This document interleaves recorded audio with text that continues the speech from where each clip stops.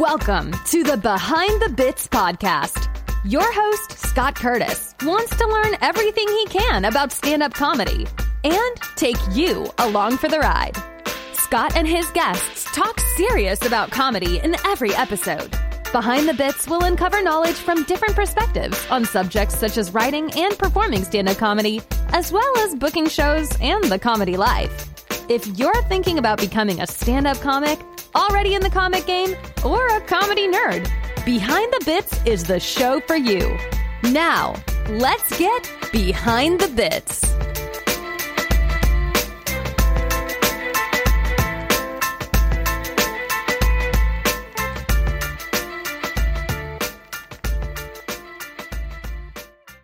I've got with me a man who has made the cover of the Wall Street Journal, has released 800% clean comedy videos, probably more than that by now, warms up audiences for some of Hollywood's top sitcoms, and can perform the entire Bible in under 30 minutes. And he's also written and directed a feature motion picture. It's Robert G. Lee. Robert, how are you doing? I am doing very well today. Thank you so much for having me on. Yeah, I tell you what, I think we met a few months ago when the pandemic was just starting. It was in one of those rooms where we get together and chat about how bad the world is right now and try to cheer each other up. And Punchline Pajamas, I think, Marty Simpson. Yeah. So that it was really neat meeting you, and then you did a really cool thing, the kind of a joke of the day type thing or an observation of the day. And I really like those. I shared a whole bunch of them, but I really liked when you were doing that. And I thought that was cool. So I thought, let's get him on and talk about what he's got going on. So thanks for being on the show. I appreciate it. Of course. I think those are the Corona diaries or that's it. Monday. Yeah. I throw a lot of things against the wall and see what sticks. That's my theory. That's what we all do these days, and it's sometimes it's just fun to throw something against the walls. So let's dig in. Where are you at now, Robert? Where do you live? I'm in Los Angeles, California. So LA. I am, it used to be the entertainment capital of the world, but there's no entertainment now. So I don't know, they're the capital of homelessness. I'm not really sure. Yeah. Los Angeles. And where are you originally from? I'm a Midwest boy, so I'm a Hoosier, born in Newcastle, Indiana, raised in Indianapolis. So my mom and brother are still there. I've still got a lot of roots back there, so I go back as often as I can. So I love the Midwest. Cool. I'm an Indiana guy myself. I'm up in Mishawaka, up by South Bend. Around that Amish country up there. Yep, you got it. I'm actually going to Shipshewana tomorrow, so that it's. That's what I love to say. This Shipshewana. Hope you have a great time there. Yeah. And I was actually in Indy. I lived there for 2 or 3 years. I was an East Side boy living in Concord East Apartments, right off of Pendleton Pike. And I know exactly where that is. Let's get to the next question. When did you start doing stand-up? That was in college. I was set to go to Indiana University, where your kids are going, but I ended up at Ohio University. So on my SATs, it said check 2 schools, and one was Indiana, and the next one was Ohio. I was like, all right, that's close. But I did it because they had hands-on experience, and so we started a radio comedy show, and I found a partner because I was too insecure to do it by myself, but I started doing stand-up. So this is back in the 70s when I was, it was with a partner, and we would do character bits and things like that around campus in front of bands before in bars, so it was definitely School of Hard Knocks, but that's when I started. Then I took some time off. And so really becoming a stand-up comic it was 33 years ago when I started. Okay. It's been a long time. So we're talking late 80s. Right. So thinking about when you did it the first time and when you came back to it, what was it that brought you back? Was it, the need to get those laughs, or what was it that brought you back? Mine was simply I'm the cheapest one I could hire to do my material. I was writing a lot of scripts, and I was trying to get things out. It's like I don't want to write for other comedians. It's so hard to explain what I'm thinking, and so I said, all right, I just have to get over my fear of doing characters or just being me on stage. I'm just going to do it. And so I stuck my toe in the water by teaching a stand-up comedy class. So my wife was working for one of those what are now online universities. It was just they had, eclectic things. And so let's have a stand-up comedy class. So I started doing that, started emceeing a couple things before I jumped into it full force. But after that, it was very quick. And then I started warming up television shows and doing my stand-up. So, I dove in pretty quick, late 80s. But at the beginning, it was just, I just knew I didn't know what I wanted to do, especially in college. It was like, I know there's comedy. I love Monty Python. I love Woody Allen. I don't think you're allowed to say that anymore. But at that time, it was so popular. And I just knew there was something I had to do to get out of Indiana. So that was That's great. So this is one of the questions that I call kind of off topic, but this is what I like to talk to people about when I'm just chatting.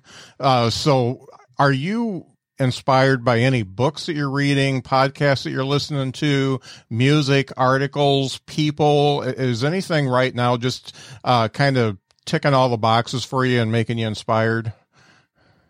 Well, I live by being inspired by art. A lot of people get their energy from nature. Not me.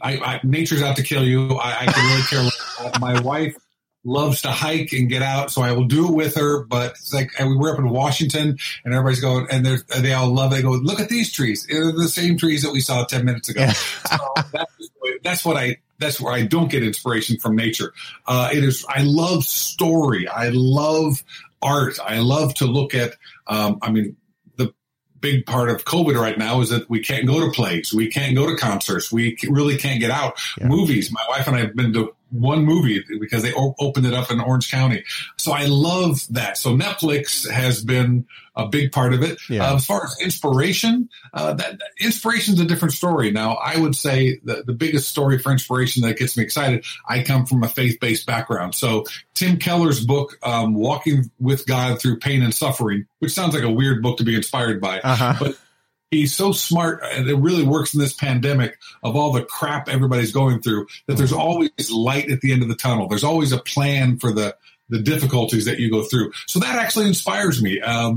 And then everything else is just sort of whatever's happening that day. I mean, the way I write my comedy is you got to get out. You have to. So, I had a procedure, and okay, there's a comedy routine. And then it hit me, how weird comparison contrast. How weird is today's society? It says, well, what if the Wizard of Oz was written today? And so I've been updating the Wizard of Oz. And so it's just ideas come in my head, and then I do research, and we watch the Wizard of Oz, and I write down every single line, then I transpose it with today.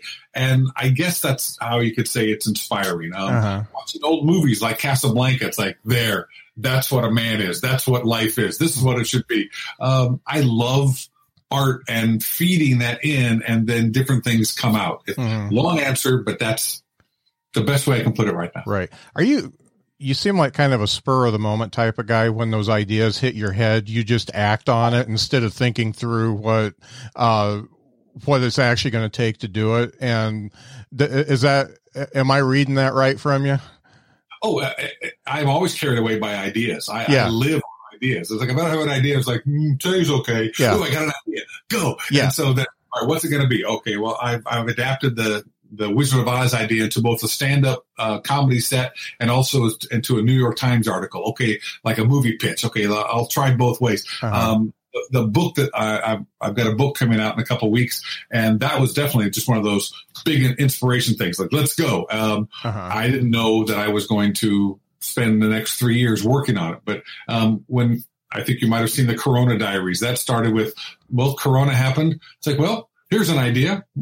Every movie you see in the future, it's like, and we have these tapes from the past, and people always look at them and say, well, we need to have a tape explaining what the coronavirus was for people in the future when it wipes us out. So I said, okay, that's a fun idea. So for 73 days straight, I did, what does it mean to be a human every day? I did a different podcast. I definitely led by inspiration and whatever ideas are as hot at the moment. That's just, to me, that's just fun. Yeah. I'm very much the same as you, and my wife would say impulsive, because I get these ideas and I'm like, okay, first of all, I commit to the idea by telling other people about it and inviting them along with me. And then I find out how much work it's going to be. And I'm like, oh, well, I'm committed. Got to do it. So sometimes at the expense of good times with my wife, but that's why I'm a little bit more careful now. So the last question for the rapid round is, and I used to ask what was your favorite album or comedy special, and I kind of take it down to top three now. Do you have like a top three favorite comedy special or album? Well, I can give you the whole lineage. When I was 5, and I do remember this very distinctly, and another person you can't talk about anymore, Bill Cosby. I saw Bill Cosby on TV, and I said, that is what I want to be. Mm-hmm. And my parents told me I could not be black, so I had to adapt it a little bit. But when I was a kid, I got, I started off as a child, and I got every single Bill Cosby album. And that was childhood. Then it went on to George Carlin, and he did 7 Dirty Words and Class Clown, 7 Dirty Words you can't say on television. Mm-hmm. And that was in high school, and that was very popular. Then I moved on to Monty Python. Monty Python was my college years, and I remember watching The Holy Grail for the first time. I had no idea who Monty Python was. They released it in the States, and where I was working, they sponsored a big comedy night. Oh, this will be fun. And we said, that was the stupidest thing I ever saw. Then at work the next day, we started thinking about bits. Like, that was pretty funny. That was pretty funny. So we all had to go back like a week later, and because we finally got it. Yeah. And so Monty Python, very much the irreverent type of humor. In the middle of all that, silent movies. I was too shy to ask anybody out in high school, so I went to see the Marx Brothers, not silent, but it was an old theater. Mm-hmm. Charlie Chaplin, Buster Keaton. I watched all those films and just absorbed them. Then as it moved on into stand-up comedy and writing, boys, I would say of late, of the last decade, the funniest thing I think you'll ever watch is Billy Crystal's 700 Sundays. Mm-hmm. It was a live one-man show, and it was so warm and endearing. He curses like a blue sailor, curses blue like a sailor, about halfway through, but you have to live with that. But it's so warm and touching. 700 Sundays, his father died after he figured out living with them for 700 Sundays and his life with them. That is artistry at its best. It's family and it's comedy. I love Jim Gaffigan. I love John Mulaney. So as far as Netflix specials that have come out of late, I would say early Jim Gaffigan and later John Mulaney. Those are my favorites. Although Seinfeld's latest one is fantastic. It's just, there's the craft of it right there. Yeah. So all of those combined are big influences and have a big part of my life. Yeah. There's some good stuff in there. Cosby was also my first, because I had to Russell, my brother, whom I slept with, and just listened to it, hundreds of times. And then, Steve Martin got into it. Tom Dreesen was actually my first after that album. I see him behind you. There you go. Yeah. He's my guy. And, I've had him on the show a couple times, but, I saw him on Mike Douglas, and you remember what happened when you like somebody on a talk show and you wanted to see him again. You had to go through the TV guide and check out all the shows. Is he going to be on Dinah? Is he going to be on Merv? In 2 months. There we go. Is he going to be on Johnny? So yeah, it was always tough to find him, but I always managed and saw him quite a few times during that time. And then Steve Martin took over after that, and then Letterman's. So yeah. I'd be remiss if I didn't bring up Steve Martin as well. I saw him live, and it's probably the funniest concert I've ever been to in my life. That and the Billy Crystal one, bent over crying. We were laughing. Yeah. And this is at his peak. He wasn't at the King Tut concert stadium. It was still a full, like 1,000 or 2,000 people, where he still had the arrow through his head and doing the excuse me. It was just, it was brilliant. The breaking down of all the personification of a stand-up using his Vegas style smarmy act. It was just genius. So I've loved Steve Martin ever since. Right. So while we're still live here, and I've got quite a few people watching, I wanted to give you an opportunity to talk about the book you've got coming out. But I do I do have a request in that if you could do it as James Mason, I would appreciate, at least part of it is James Mason. I would really appreciate that. Yes, I do have a routine where I realize that everyone I do is dead. Yeah. Every voice I do. And so I know you saw my Dry Bar special, so you saw me do James Mason. And that was one of those voices where once you get it in your head, you go, oh, I know how to do him. And so yeah, the book coming out is called What's the Big Idea? A comedian explains God, the universe, and other minor stuff. Now, I wrote it. So, I mean, he just goes on. So James Mason, you can give James Mason a one sentence, and it'll take him a half hour to get through it.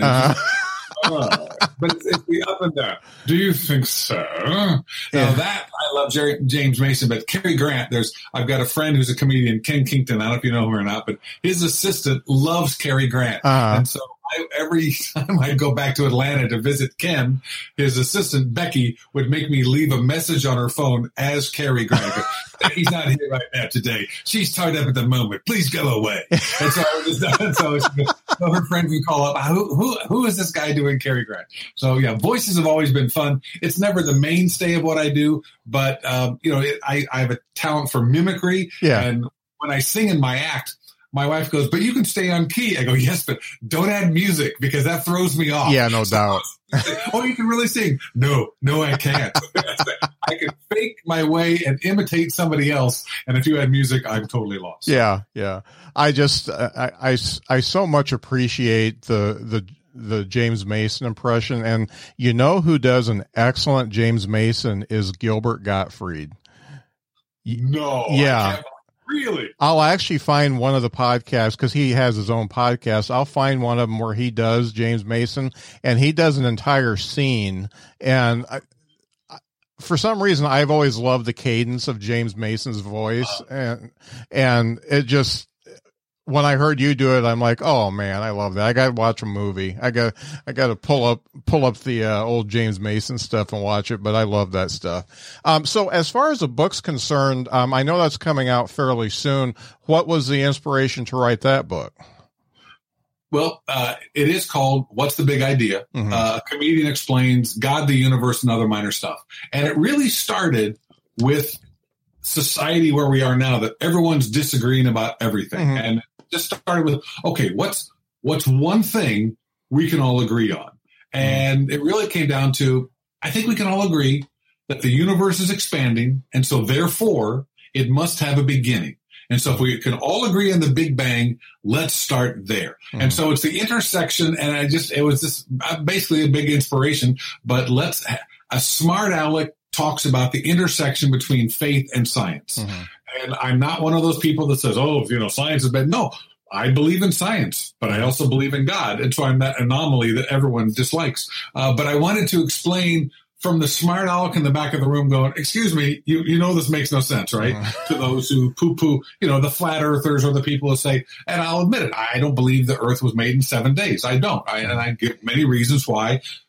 Science says it's 14 billion years old. That's our universe. And the things prove it, like light. They can measure the distance, the speed that light travels in 14 billion years. Sorry, you can't get around it. Uh-huh. But the way I believe it is, when God talked to Moses, it was like a physicist talking to a special needs preschooler. And at that time, Moses had the Egyptian language to write in. Yeah. So they didn't understand the theory behind black holes. They understood, okay, I did it in 7 days, 7 time periods. And for you, for a day, 1,000 years is like a day to me. So God's already saying, I'm outside of time. Mm-hmm. Just understand that. But this is how I did it. First, it was dark. Then I made the universe. Then I did this. Then I made the sun. And it all lines up.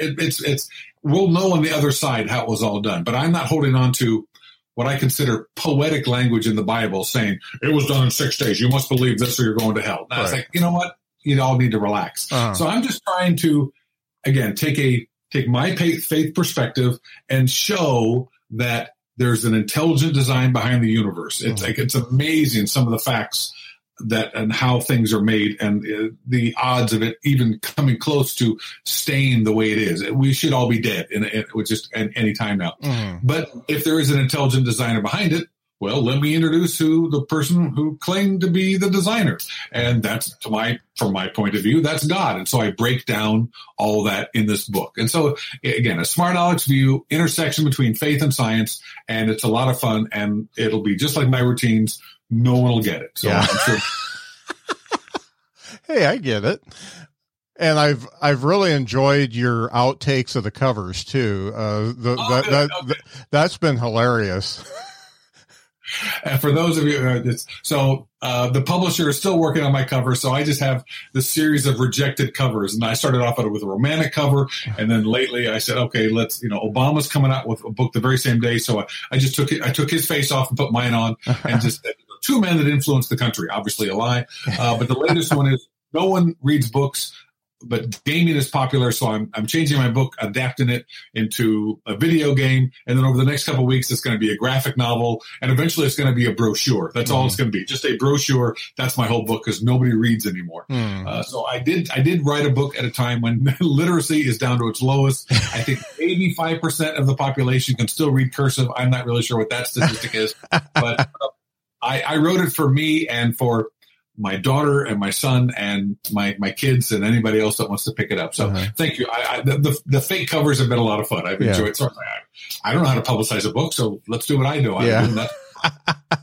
Well, it sounds like it's going to be really good, and I'll look forward to that when that comes out. So one of the things in looking at what I can see of your career and really from the Dry Bar special, I see that you are first of all, very relatable as a comic. That the stuff you say pokes enough fun at old people that young people laugh, and enough fun at young people that old people laugh, and it's a good mix. So that Dry Bar special was those go around 30 minutes.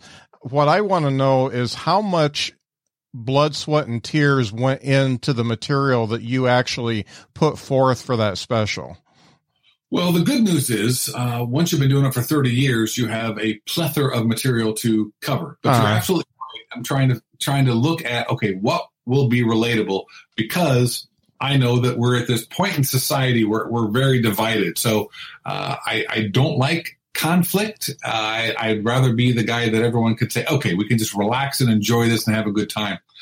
I love the writing process. And the writing process for me, I perform it. Again, I'm the cheapest one I can hire. I do it almost out of necessity, but it's that idea that we talked about. It's like, I get to go down a rabbit trail and have a great time with this routine.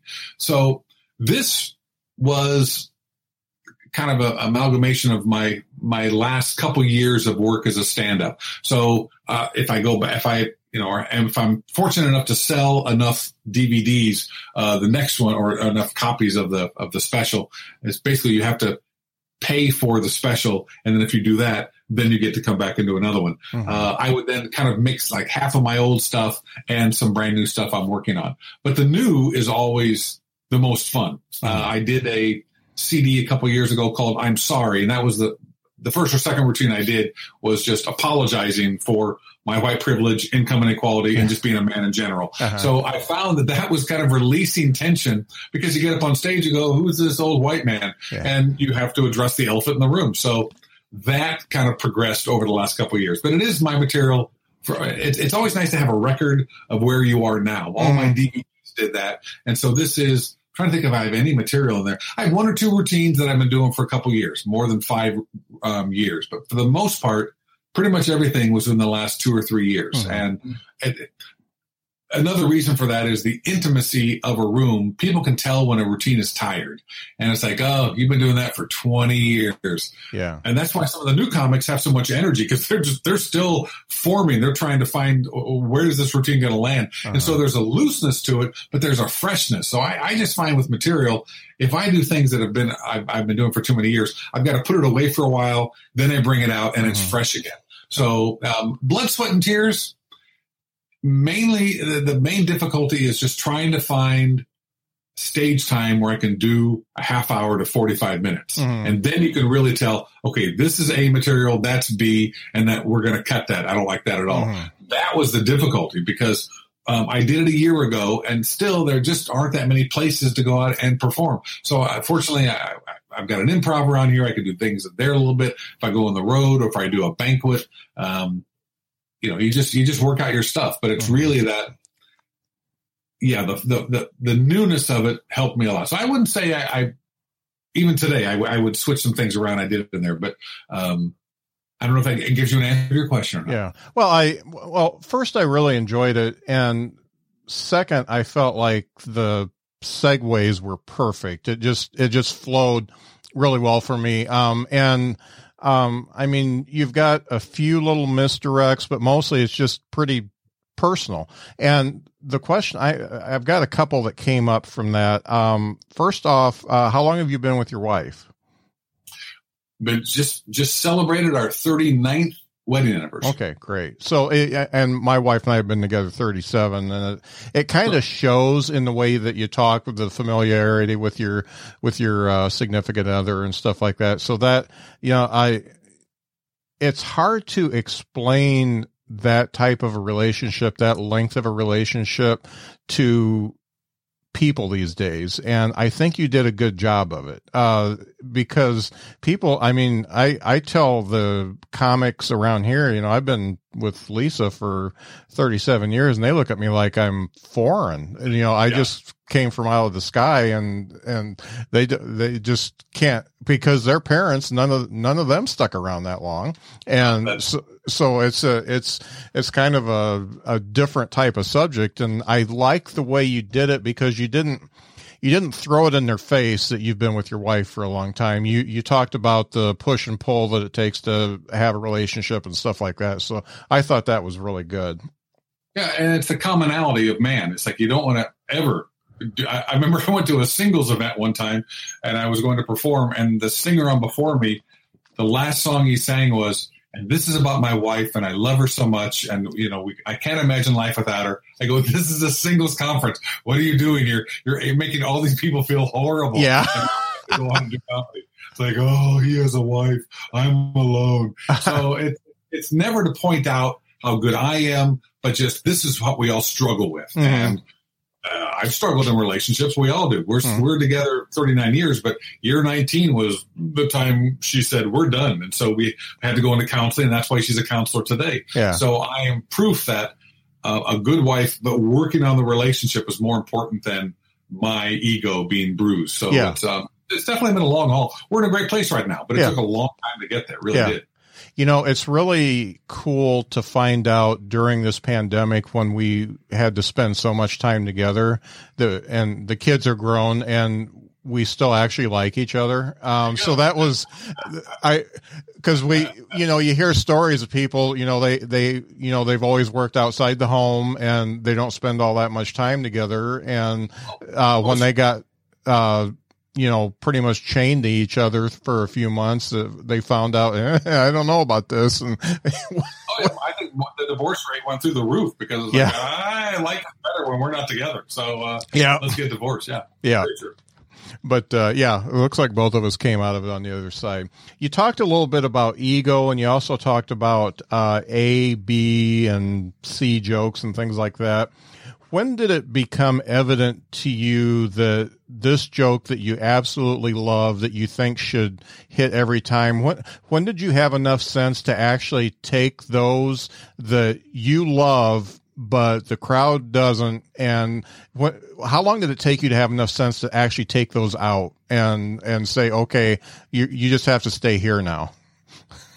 It is the most painful thing. Seinfeld says it's like every joke is trying out for the team. Uh-huh. It's like you got to be good enough to make the team. Yeah. And so you become, at a certain point, you become dispassionate about it. At the beginning, they're all your children, and you love them, and you can't imagine cutting any of them. Yeah. But after a while, it's like, no, you're really dragging us down. Yeah. You got to go.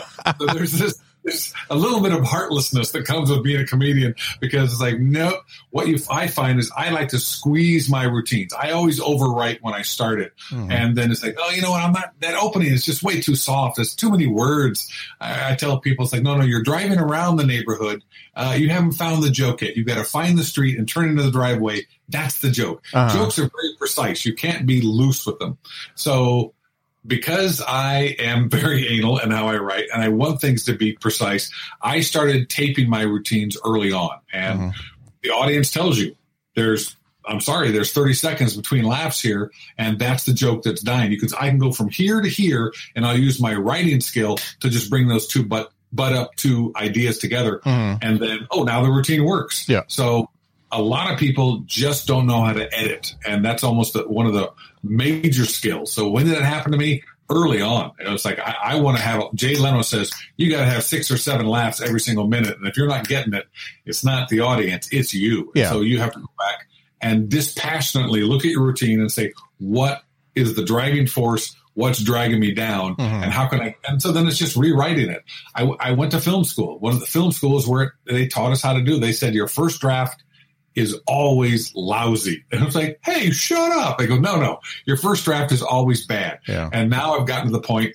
a lot of writers and we just call the first draft the vomit pass. Yeah. You're just getting it out.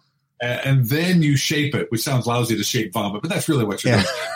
You go back over it and over it and over it. And then now I found it. Now I know where it is. So that's not hard for me at all. I actually enjoy the writing and the editing process because once you fool the audience with a misdirect, or I say fool, that's probably very hard that's a harsh term, but that's essentially what you're doing. You're a magician and you're hiding the jokes over here and they think you're going one way and then you flip it and boom, here's the big laugh. Yeah. And then they have a great time. It's like, okay, we're all, it's based on honesty, but there's enough twists and turns in here that keep the story interesting. So the craft of it, that's what I really love. Yeah. And you also mentioned putting them away for a while and then bringing them back. And in the short time that I've been doing it, I've found that if you do that, you sometimes come up with a much better joke just by changing a couple things around. Exactly, yeah. Because when you have that, whenever you write a script or a story or even a routine, if you don't put it away, you get too close to it. And it's when distance helps you so much. Go, oh, what was I thinking? Yeah. That whole first part is just gas. No, get to it here. Yeah, it really does help to put it away. So when did the TV warm-up stuff come up for you? How did you get into that? I had a friend who is no longer with us. His name was Ray Combs. He was the host of Family Feud for a while. Yeah. We comedy back in Indiana and Ohio, and he came out to California pretty much together to try and break in. And he lied his way into a TV show. He called up as if he was his own agent. And said, I get this guy. His name is Ray Combs. He's the hottest comedian. You're going to love him. And so somebody got sick, and so he got his first shot. Well, when he got his first shot, we had to get together and we wrote all the material. Okay, you could do this, you could do this, you could do, because you got to fill 3 or 4 hours of stuff, and it's not routines, it's bits and audience participation. So we came up with all these things, and then from that, I would help Ray on his shows. And so when he got a break to star or be a guest star in one show, he brought me into Golden Girls. He was warming up Golden Girls at the time with B. Arthur and all that. And so that's where I got my first shot. When I got that shot, and I already helped Ray, and I knew enough about warm-up, I knew how to do it, that I started calling everybody, like Designing Women. Okay, so they came to see me at Golden Girls, and so I got that show. And then I got on to Perfect Strangers and got with Miller Boyette. So it's a catch-22 in TV warm-up. You can't do it until you've done it. Until you've done it, you can't do it. Because producers don't want to hire you unless you've done it. So I was lucky enough to have someone recommend me, and I had worked enough that I knew what to do. And I still made some missteps and had to apologize to B. Arthur. I think I made an AIDS joke at that time. It just came out. She had some friends with AIDS. Like, oh my God, I almost lost my whole career because of one stupid off-the-cuff joke. So you learn what not to say. But it was, what was nice about warm-up, there's and everything's always a double-edged sword. It was great because I've been able to make my living at it for several decades. The bad part is people don't want you to go anywhere else. I was able to write on a couple shows, but you kind of get stuck in that little golden prison cuffs. The good news is I did nothing but ad lib. I don't do material when I do TV warm up because they're not there to see me. They're there for the show. Right. Now, I have certain jokes and routines that I do week after week, and I'll change them and fix them and adapt them. Well, what I learned was how to ad lib over hours and hours and hours and learn the rhythm of an audience and know when they need to be pushed and when they need to pull back. So it was invaluable training.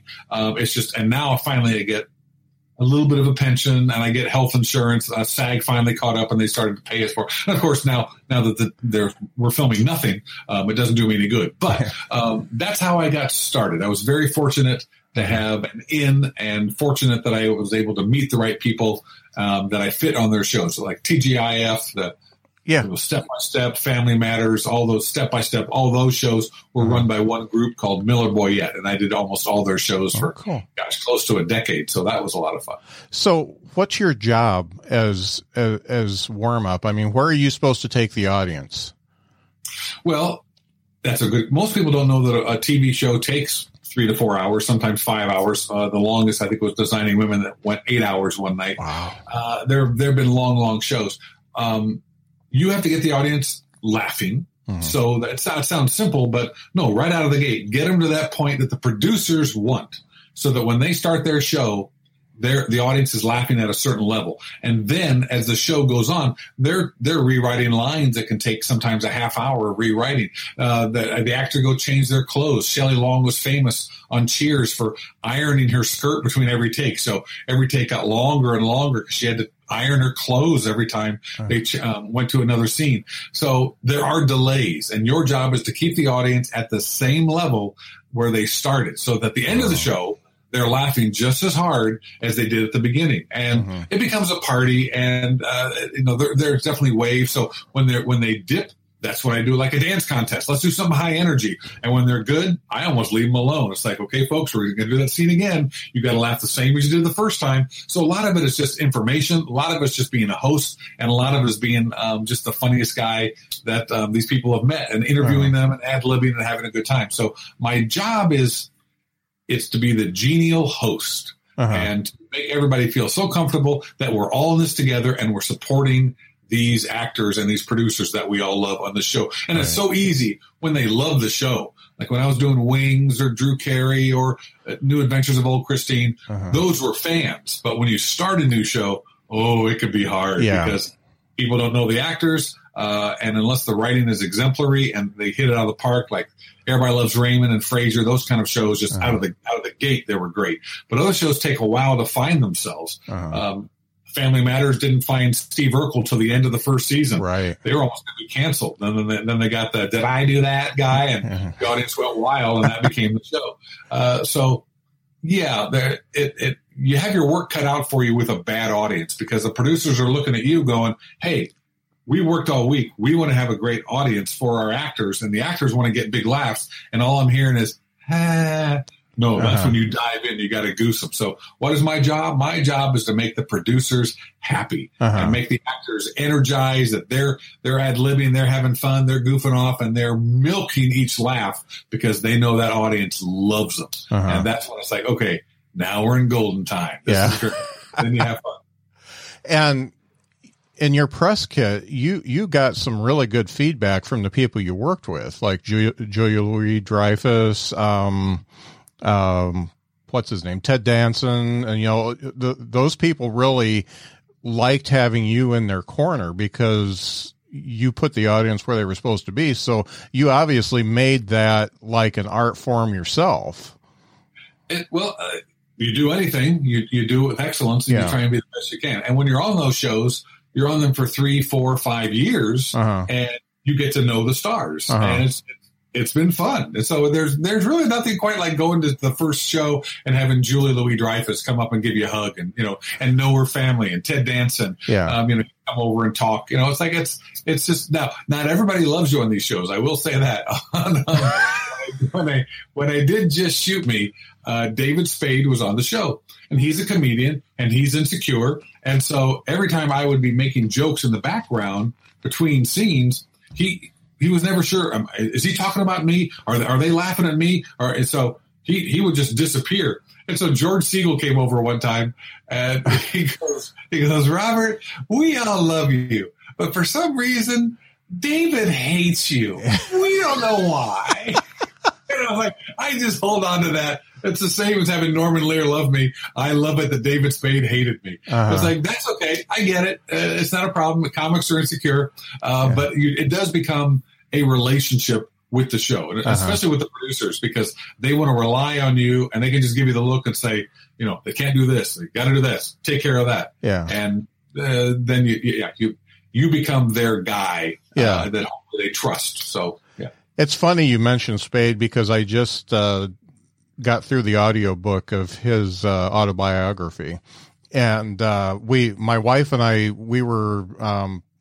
we met our family because my son's in Huntsville, my daughter's in DC, and she's got my grandson, and we wanted to have a weekend together that was COVID free. So we got a cabin, and we all met in Kentucky, and because her husband's uncle was going to be there on a lake. So we all met there, and I listened to the David Spade thing on the way there, and you might, a lot of people find him unlikable.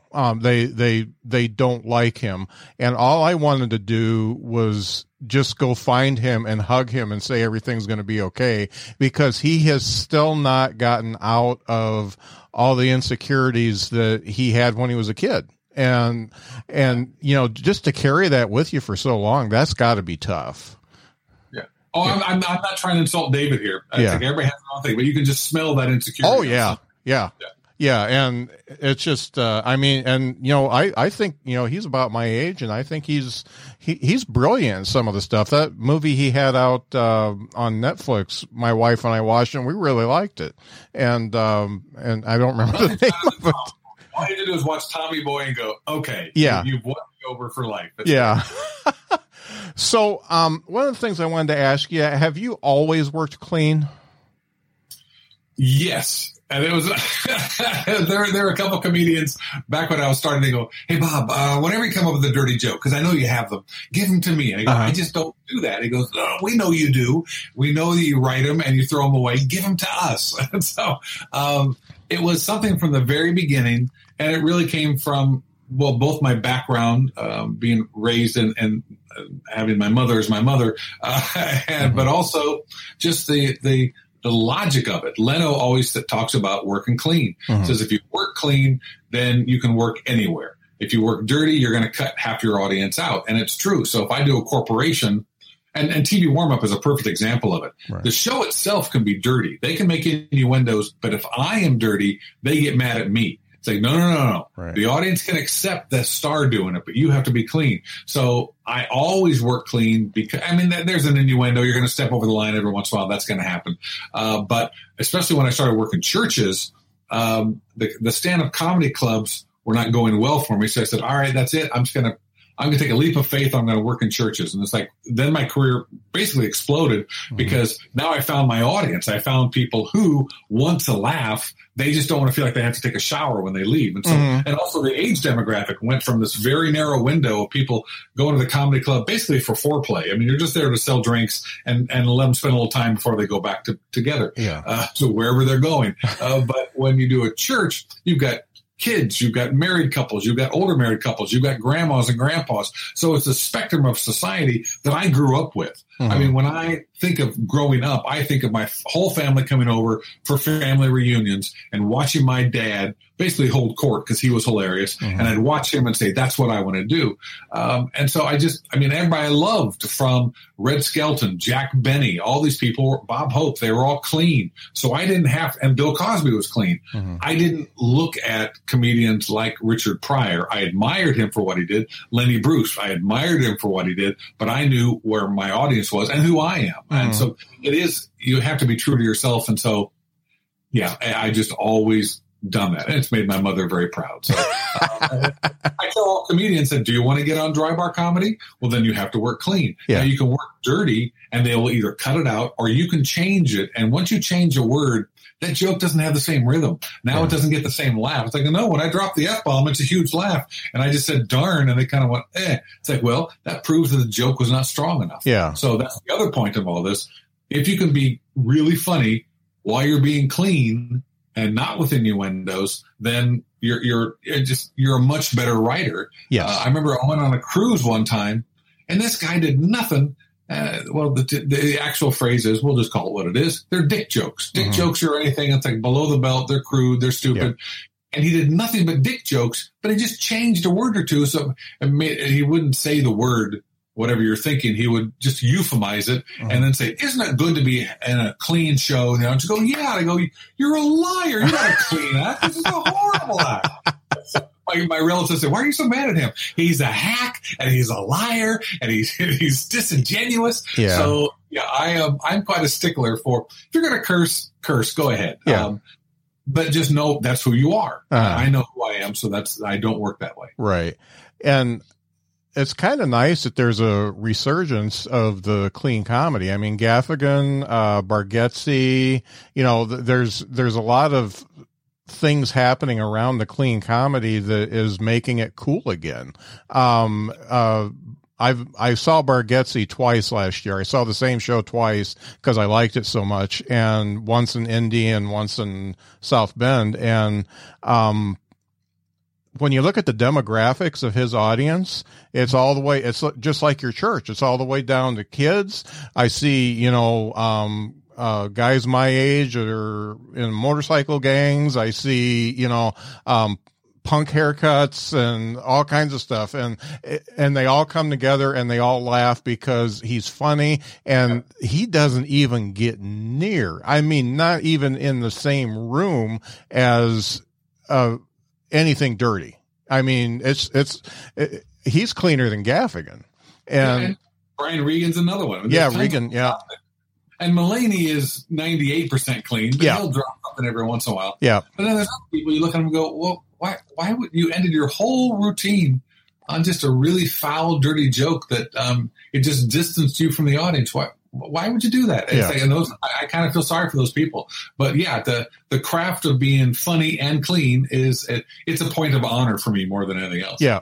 And it's so funny. I feel the same. I had a comic give me a tag on one of the bits that I did, and it was the F-bomb. And so I went ahead and tried it one night, and I was like, I absolutely can't do this again. It's not me. And the funny thing is in real life, I swear a lot. And I, my phone, predictive text for me and learns my stuff. And when I type the letter F in, what comes up. And so, cause it's the way fudge. Yeah. But my persona on stage has to be like super squeaky clean, because that's just what fits me. And all my writing just goes to that place. And I can't ever imagine trying to do an R-rated act. Well, and I tell people it's about trust as well. The people who bring you in want to be able to trust you. Yeah. And once you slip once or slip twice, and if you do it 3 times, they'll never trust you again. Yeah. It's like, we can have that person here. It's like they're a live wire. I don't know what they're going to say. So they let you go. Yeah. And my life depends on coming back again. Yeah. I'm not into burned bridges. So yeah, no doubt. So let's talk about punching up scripts. I read your press kit. So when you're punching up a script, obviously somebody's written it. What's your job to do when you're punching it up? Well, they always have a table read on all sitcoms, and you just learn what the rhythm is. Once you've been doing comedy for a while, you feel where the lag is. It's like, this page here, this is dead, or this isn't working, or this. I know what you're trying to get at. It's the exact same skill, whether it's stand-up or scripts. You're looking at something and you're seeing not what's bad. You're not saying this sucks. It's always what works, what can be improved. Mm-hmm. It's like, I get the general idea here, but you're not precise with it. So punching up to me is finding the exact joke. You go from soft humor to a hard-edged killer joke. Mm-hmm. My favorite one was, and you may call this dirty, but it was on Step by Step, and they're going around and there's one guy and he's talking about chickens and how he doesn't like to eat eggs because the high cholesterol, and they says, well, no, I don't like to. So everybody's pitching, I don't eat eggs because the shell gets in them. And I said, well, no, I don't eat eggs because they come out of a chicken's butt. Yeah. And it's like, okay, it's a crude joke, but it's like, it fit that guy's character. Yeah. And everybody they just died. It's like, that's it. Then there was another time. And so, I didn't have that many, but I just remember the specific jokes because you're asking, how do you punch it up? So you're trying to find, something. It's like this. Seinfeld is the king of it's like this. He does simile and allegory out the wazoo. So it was one of those. The older guy, Cody, was trying to explain on Step by Step to one of the younger kids that he hadn't slept with a girl before, trying to explain that he's a virgin. And so he's trying to find euphemistic ways of saying it. And I said, well, so he's trying to relate to a younger kid. So I said, so it's like Star Trek. I'm Captain Kirk. I have not boldly gone where other men have gone before. And it was enough of okay, he's kind of a Trekkie. That makes sense. It fits his character, and it gets a big laugh, and we're out. And everybody understands where we're going. So that's the magic of it. When you find that joke that you go, that's what I'm trying to say, but it also has to be something that the audience doesn't expect. So the art of punching up is finding the weak spot. You're finding the weak link in your routine or your script, and it just isn't flowing. It's not popping. And then you rewrite it. So the latest one, I don't know if I can even get through with this one, if I can say it on stage. As I said, I'm updating The Wizard of Oz to today's culture. And when they go through the haunted forest, and the Cowardly Lion, is going, I do believe in spooks. I do believe in spooks. And I was trying, okay, let's do Black Lives Matter. Let's make it a twist on Dead Lives Matter. It just went on and on and on and on. And so finally I said, no, let's just take the obvious. When the Cowardly Lion says, I do believe in spooks, Dorothy goes, Grandpa, never say that in public ever again. So it's like, okay, now we're cutting to the chase, and I think that might work. But it's a lot of times when you rewrite, the other secret is brevity. It's like it just goes on and on and on. It's like you're losing the audience. There are too many words. Just shut up. Just what are you trying to say? Get to the essence of it and get out. I don't know if you know Nazareth. He's a good friend. He's a very funny comedian.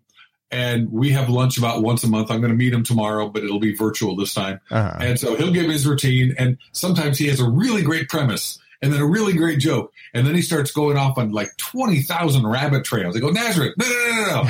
This is your point. You had me. And then you lost because you go, so I should just say boom, boom, boom. Yes, that's it right there. So it's finding the essence in the shortest amount of words. A good comedian is able to, whether it's on the page or on stage, they're able to, the fewest amount of words from the setup to the end to the laugh. If it's this long, it's like, sorry, that's just it.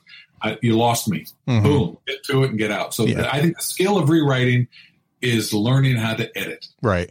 And it is really the hardest thing to do. I've participated in quite a few like writing workshops during this pandemic, and it's like a private thing where there's like 4 of us in a room, and we or a virtual room, and we go over our stuff.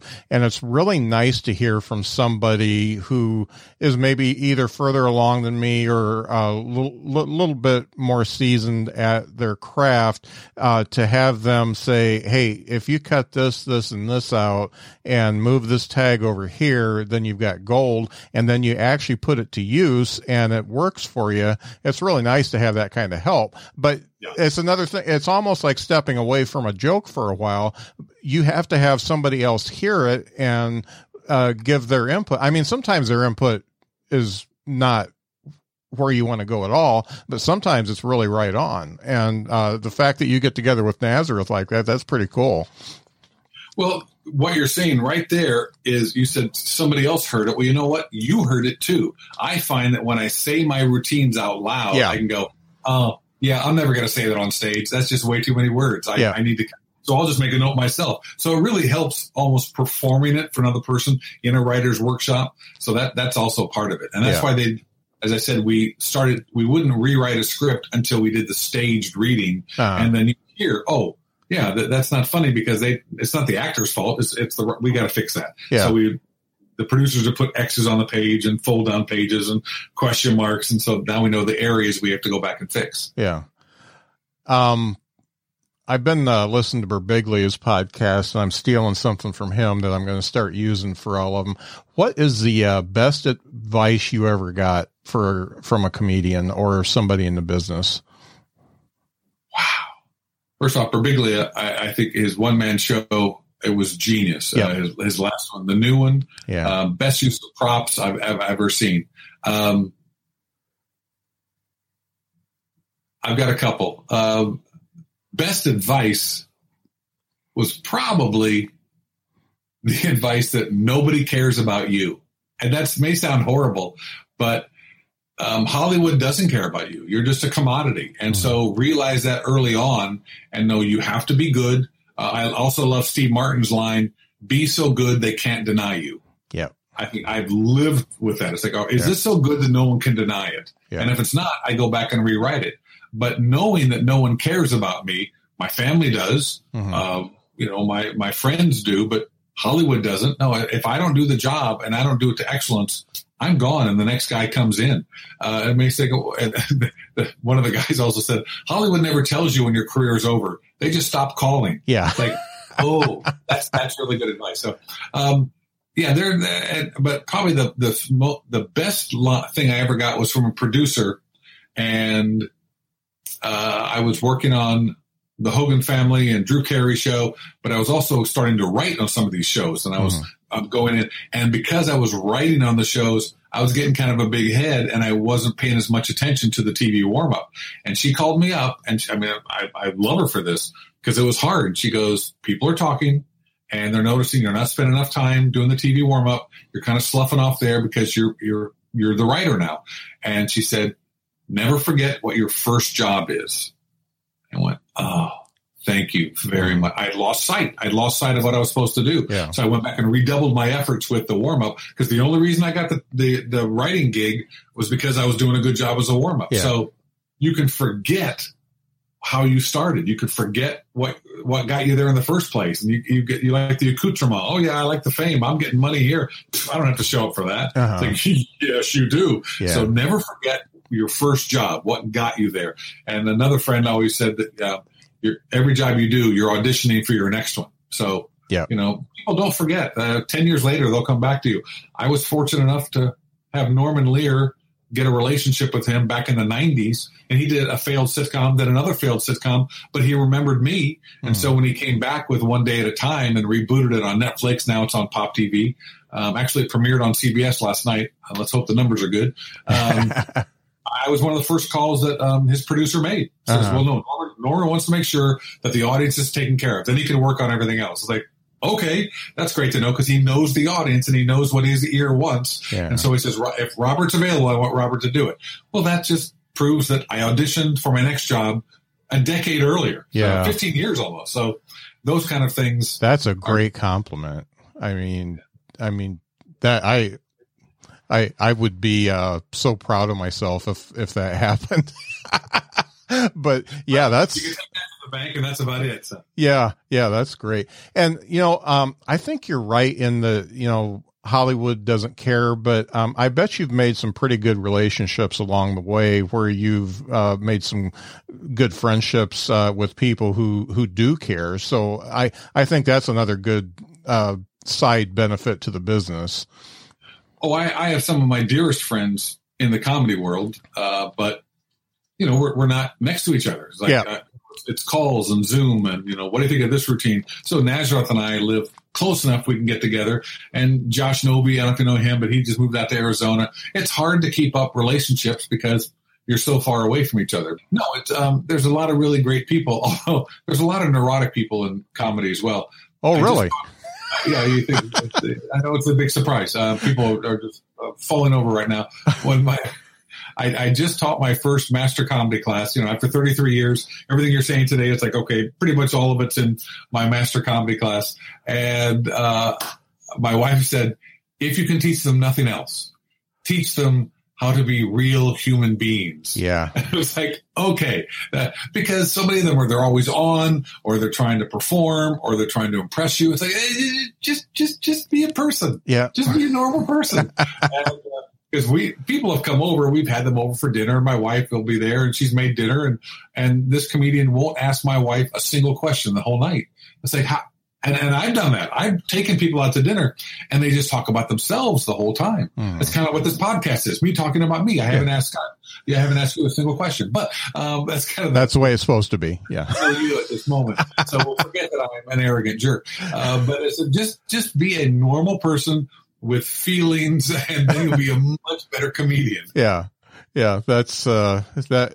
teaching that is important. And sometimes that's just got to come from, being raised right too. I mean, sometimes it's just too late. you can't get to them. I mean, there's a lot of studies out that show that if you don't read to your kids and get them somewhat literate before they're in kindergarten, then they are way more than 1 year behind. They are, 4 or 5 years behind. So, and that's the same with your, mental development too. So last question is, my question, I didn't steal this from the Burbigs. It's, what are 3 things you know now that you wish you would have known when you started doing stand-up? Wow. That's a really good question. Ain't it though? It is a good question. 3 things I wish I knew. Well, I'd say probably the most important lesson I learned, that I wish I knew then was, you're not all that. It's really about your relationships with your friends and your family, that it's so much more important than how funny you are. Mm-hmm. Because, and that goes again with my faith-based background, but it's like you can gain the world, and if you lose your family and your friends, it's like, what good is that? Yeah. So, I do wish I had a mentor. I wish I had a mentor growing up. So if I were to start again, the second piece of advice is find a mentor. Find someone who's been down the road. Mm-hmm. And I was so headstrong. It's like, I can do this on my own. I'm smart enough. Now, my problem was competency. I was actually competent, but I didn't have guidance. Mm-hmm. And there's so many missteps I made. And it's like, I wish someone would have said, no. If you want to do this, you got to start early and then work your way toward it. Yeah. So, and the last one is, save your money. Don't think the big money coming in is going to be there the rest of your life, because it's not. I bought a big house, thinking this is my retirement. And then the crash came in 2007, and we didn't lose the house, but we lost the value of the house. So my retirement was gone. Yeah. So, it's like, I wasn't paying attention to all that. It's like, I guess I'll have to rely on God from this point on, which is not a bad thing. Yeah. But, so you're not all that. Get a very serious mentor, and save that money for a rainy day, which no one will ever do. No one ever thinks, no, this money's going to keep coming in. No, it's not. It's going to, 1 year it'll dry up. This year was a perfect example of, I talked to Ron Pearson. I don't know if you know him or not, but he's a very funny man. He was on Huckabee this last weekend, juggler, and he's a great warm up, and he's an actor.